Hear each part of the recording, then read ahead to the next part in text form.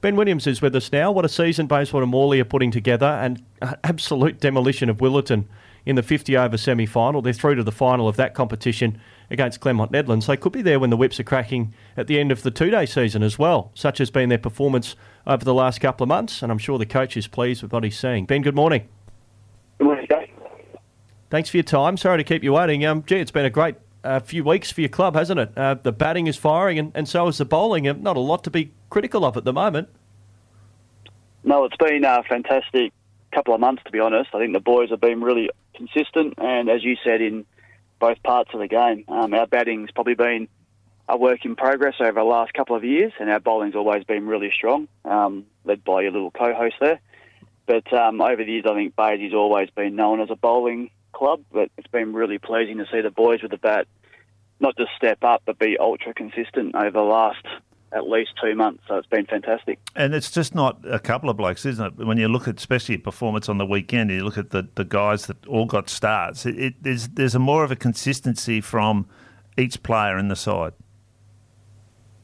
Yeah, I think that's probably the cup half full, Wayne, to be honest. I mean, we would love the guys that get 60 and 70 to make big hundreds, but then the other side of that coin is everyone's in decent form and everyone's contributing. So I think as a side, when hopefully opposition look at us, it's not just one out, all out. It's about a team performance, and I think that's been our strength. I mean, we are the sum of all of our parts. So, no, I agree that it's been very pleasing that everyone's been making runs. Ben, you say it's been like, it's great over the last few months, but when you really sit down and assess this is something that's been coming over the last couple of years, hasn't it, in the way that the structures you've put in place and the way that you're trying to get this side to play. You've mentioned about the bowling, but it's a work in progress, and suddenly you're starting to get those results. Yeah. From my perspective, I do feel it's been a 2 or 3 year progression. As a club, we've always had the talent, so the guys with the bat have always been skilled. It's just been, can they believe in themselves, and to a point, can they believe in the game plan that we're trying to put together? Our big mantra is, be us and believe in our DNA and our blueprint. And to be honest, they've followed that to a T. We're not necessarily a team that's going to bludgeon sides, but we are the team that if we bat our 90 overs and bat our way, we put up really consistent scores. And I think the batsmen understand that if they do their part, the bowlers will back them up fantastically well. And I think that's been the belief. I mean, as a coach, you sell belief, and once the players buy that belief, we're seeing the fruits of that. Ben Williams with us, coach at Bayswater Morley, having a terrific season of WA Premier Cricket. They've qualified for the one-day final. I reckon across all levels of cricket, we're starting to see teams and clubs come around to the idea of batting the same across different formats. Maybe it's an evolution of baseball that we've seen with England cricket over the last little while. Are you seeing more positive batting across the different formats and guys maybe going for their shots regardless of the format? Yeah, we are. I think that's probably been the hardest thing for us. We've probably got a couple of guys that play with that kind of natural intent, and it's just been about them believing they can do that to their right ball. Probably the hardest thing is to try and rein them back so they don't play it to every ball, and I think that's probably the difference between Test cricket, Shield cricket and A-grade cricket. Those guys that can do it consistently to the correct ball obviously progress and have fantastic careers, but the guys who probably try and play every shot to every ball have probably struggled for a bit of consistency. So for us, that's probably been the messaging. We want you to be positive, we want you to back yourself so that you can see when you go out and bat, you're batting with clarity. And I think that's come across, especially a lot of the teams that we've played against, you can see that. And it definitely is a theme that guys want to try and express themselves as often as they can. And for us, it's been about, can you do that to the right ball that's your best shot? It's the consistency in both forms of the game, really, the two-dayer and the one-dayer. You've got yourself into the final against Claremont Nedlands, which is on the 12th. That, I think, is something that you can be very pleased with as well. That they're performing at all levels, at all stages.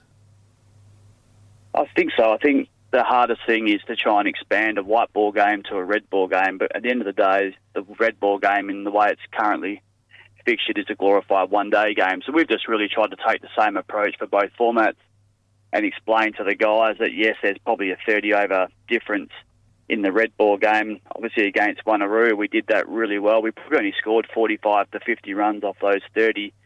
middle overs, but allowed us then to play white ball cricket at the last 10 to 12 overs, which set us up, obviously, to score 320 odd. So it is very similar formats. It's just about the boys believing that if they bat for long enough and deep enough, we've got acceleration at the end. And obviously, as I said at the start, the boys up top have been outstanding. A few of the young guys have had 30, 40 games into them now, and the expectation, the belief is continuing to grow. Ben, John Townsend reported yesterday for our website that the one-day final that Wayne alluded to, it was set down for the WACA, but it's set to be moved to Lilac Hill. Is that your understanding as a club?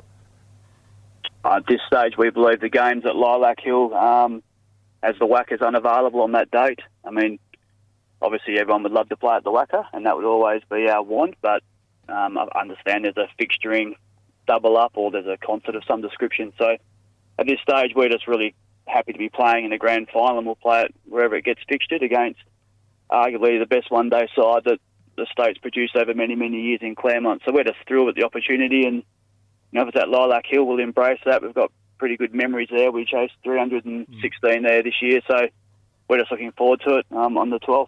Oh, it's a young batting group that you've got, isn't it? I mean, Lane Berry's one that we've talked about for a few years now. Young Connor Dimmock's pushed up into the top 11 this year and made a really good fist of it. And is Riley Cameron considered a veteran now? He's been there for a little while. I know Riley's the same age as both those boys you've mentioned. So Riley was part of the under-19 side that included both Sam Fanning, Jaden Goodwin and Lane Berry. So I think Riley's a little bit understated in the competition. I think he's an outstanding talent, and he is one guy that loves a bit of baseball and loves to express himself, and he's probably been the guy that's allowed us to build platforms. So Mitchell Todds and Connor Dimmock's and the guys with probably slightly more patience and want to build their innings have already got a fantastic platform, and we saw that on the weekend. I think we're 150 at lunch, and he was the primary reason for that. But yeah, those young boys have been fantastic again. Someone like Connor Dimmock coming through the system from third grade, absolutely outstanding at second grade to get his opportunity, and he's been, a breath of fresh air at the top. And, again, he's made a couple of 40s and a 60, and, his career will continue to blossom, hopefully. Got any more Todd siblings you can roll into the ones? Yeah, we've got a few of those. But seriously, those boys have been outstanding. Mitchell comes back this week. I think he had 500 runs before Christmas. He's been absolutely impressive with the bat. And young Cameron Todd probably sits in the shadow of his brothers, but he's been brilliant for us. And there's 2 games I can think of that he's won off his own bat. And, for him, batting at 7 and 8 sometimes it's probably unnatural. He's probably an opener, but he's accepted his role. I think that's been the absolute pleasing thing for our club. Guys have accepted their role, understood what we're asking of them. If they do that to the best of their ability, they'll stay in the side, and he's been one that's done that fantastically well. You're at home at Hillcrest in this next round of fixturing. You've got Willetton. Now, only a couple of Sundays ago, one of the more remarkable days of cricket the club's probably ever experienced. The game was over, I think, in an hour and a half. Such was the domination. Are there any mental scars you can expose from that? No, I'd love that to be the case, but they're an absolute quality side. We only saw what they did on the weekend to another fantastic side in Subi. So, look, we're under no misconceptions. It was one of those once in probably a lifetime games where you just sit back and go, wow, that was amazing. But no, we expect them to be at their absolute best. They've got some real quality through their batting and bowling, and we'll have to play really well. Although we do love our wicket, we love our ground, and one of the keys for us this year is to make that a fortress, and we expect to be really hard to beat there. Probably game of the round, I reckon, this one, round 13, one to really look forward to for the Bears. Ben, thanks for your time. Keep up the great work at the club, and good luck in the run to finals. Yeah. Appreciate you, and the show is fantastic. Thanks, Wayne. Thanks, Jacob. Ben Williams joining us this morning here on Sports Breakfast.